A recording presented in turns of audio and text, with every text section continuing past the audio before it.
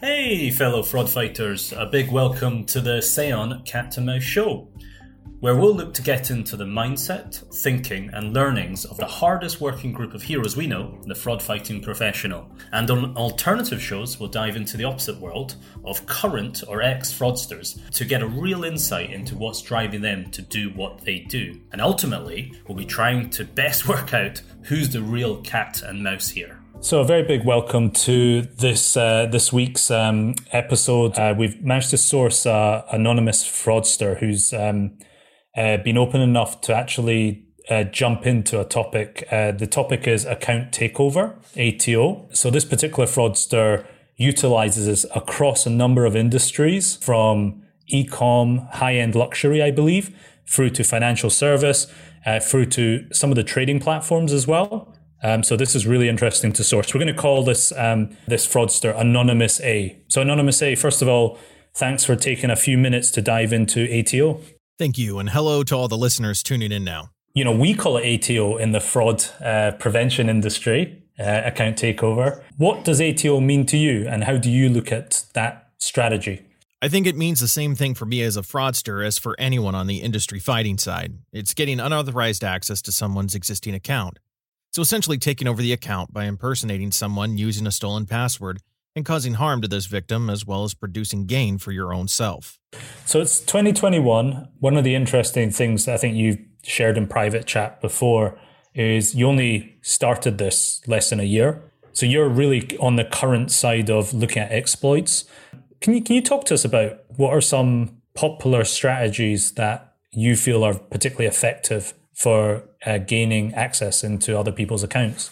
Yeah, I would say there are two types of stakeholders in a successful ATO attack.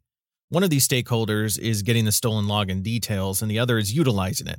So you can do very well on one of these or even both, but you can also skip one of these parts. Let's say if you're more interested in utilizing stolen logins and buying them from the dark web or specific merchants, then you're in the latter group. This means that you buy a combination of username or email and password.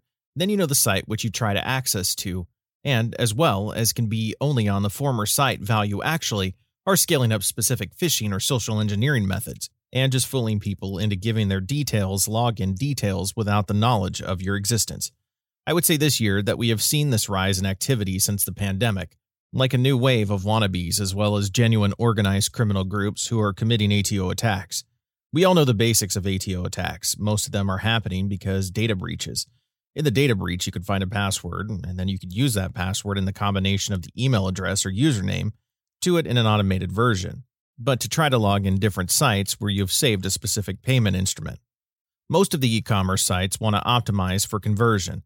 They let anyone save the credit card details, which I guess is all about conversion, and us cyber criminals know about this.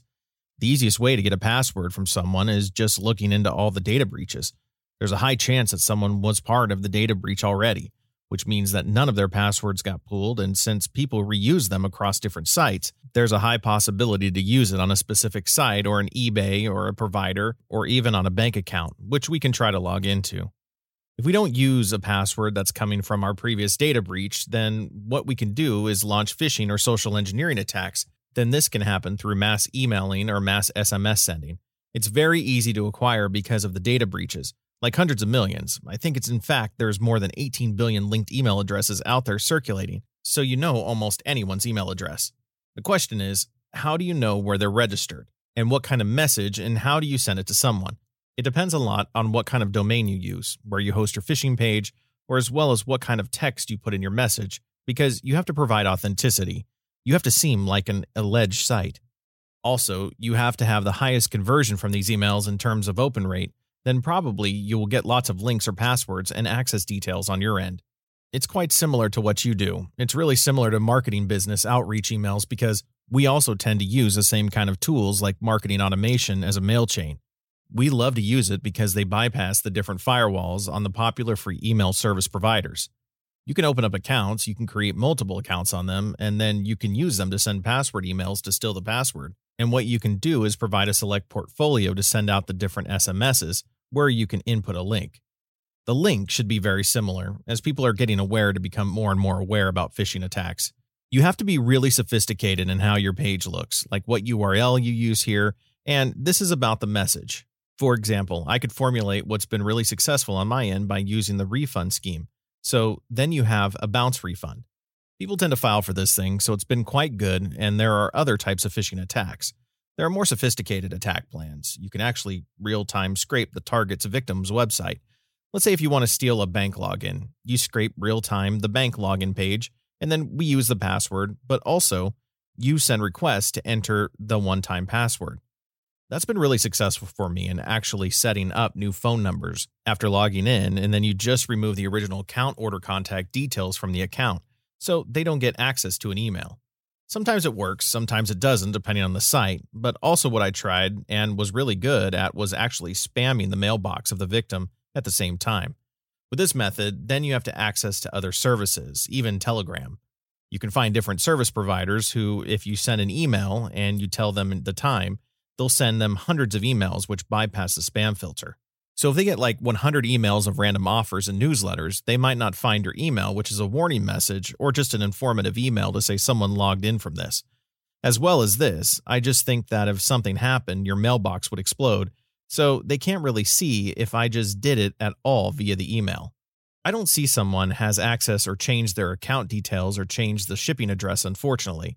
Also, the merchants are getting smarter about this, informing about any activity the user end, someone logged in. Someone shares the ship, in case someone orders something and they're also preparing. You have to be smart as a fraudster in making sure your victim is not aware. You can also do some level of social engineering and call in the name of the provider, explain that you're a part of a scam and tell them please to log in here, or if you got an email, this is something we reverse, don't worry, or even if you have noticed something accessing your account.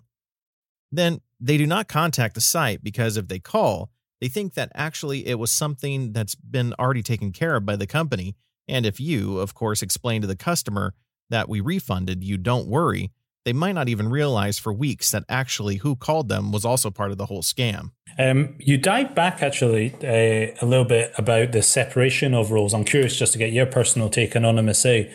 You talked about there's almost like the acquisition side and those strategies you talked about, a number of them that are working well for you. And then the other side, it's the utilization of that account information. Do you tend to find in your experience that fraudsters specialize in one or the other, or do you have, to use the developer's term, like the full stack, both ends? What's your view on that? Yeah, I think it depends on your time, investment, and how well of a job you do.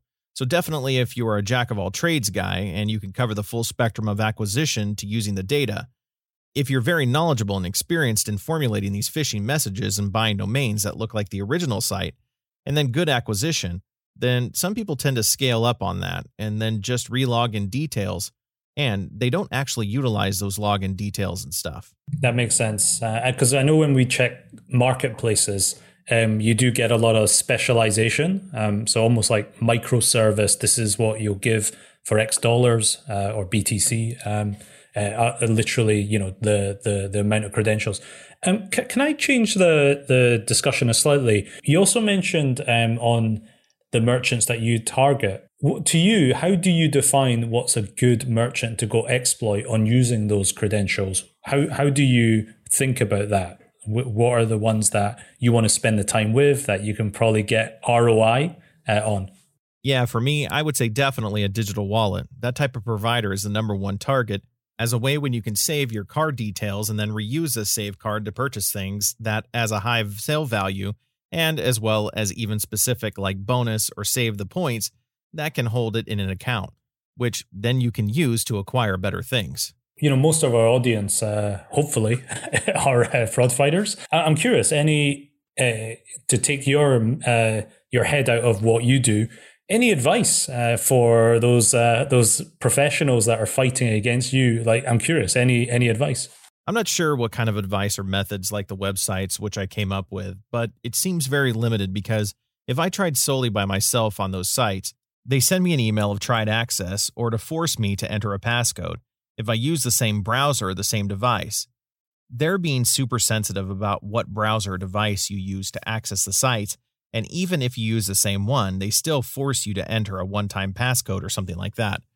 I don't really understand why, but I was just thinking, It might be such an inconvenience for the customers to force them to enter an OTP every time to access that they should think to make it a bit more lightweight, and it might be helpful for us to process too.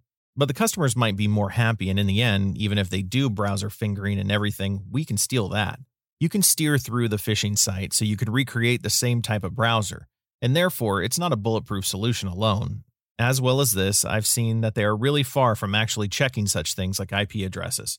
All the targets I've looked into kind of differentiate between a normal residential proxy and VPN. I don't even have to use residential proxies to automate my attacks on the login forms because they just don't really know what it is or how to identify those. Some of them have Cloudflare protection, which does, and then I just change through that shop proxy because they're also very accessible. A little bit more expensive on my end, but there are these providers where you can easily find millions of IPs being served, and you can just access some of other people's computers to their site. You don't have to use servers or the hidden types of proxies. I see what these merchants are fighting for is more like the kind of striking OTPs on a higher level, and then I think maybe they're spending more on those SMSs instead of just letting customers go in and out and check out how fast I do. They think as a fraudster are always upping our game to overcome these different measurements as long as you can access a site. It is a name and password. You could steal it, and you'll be able to access it anyhow, even if you're not the real customer, and there are not any ways how you would prevent that.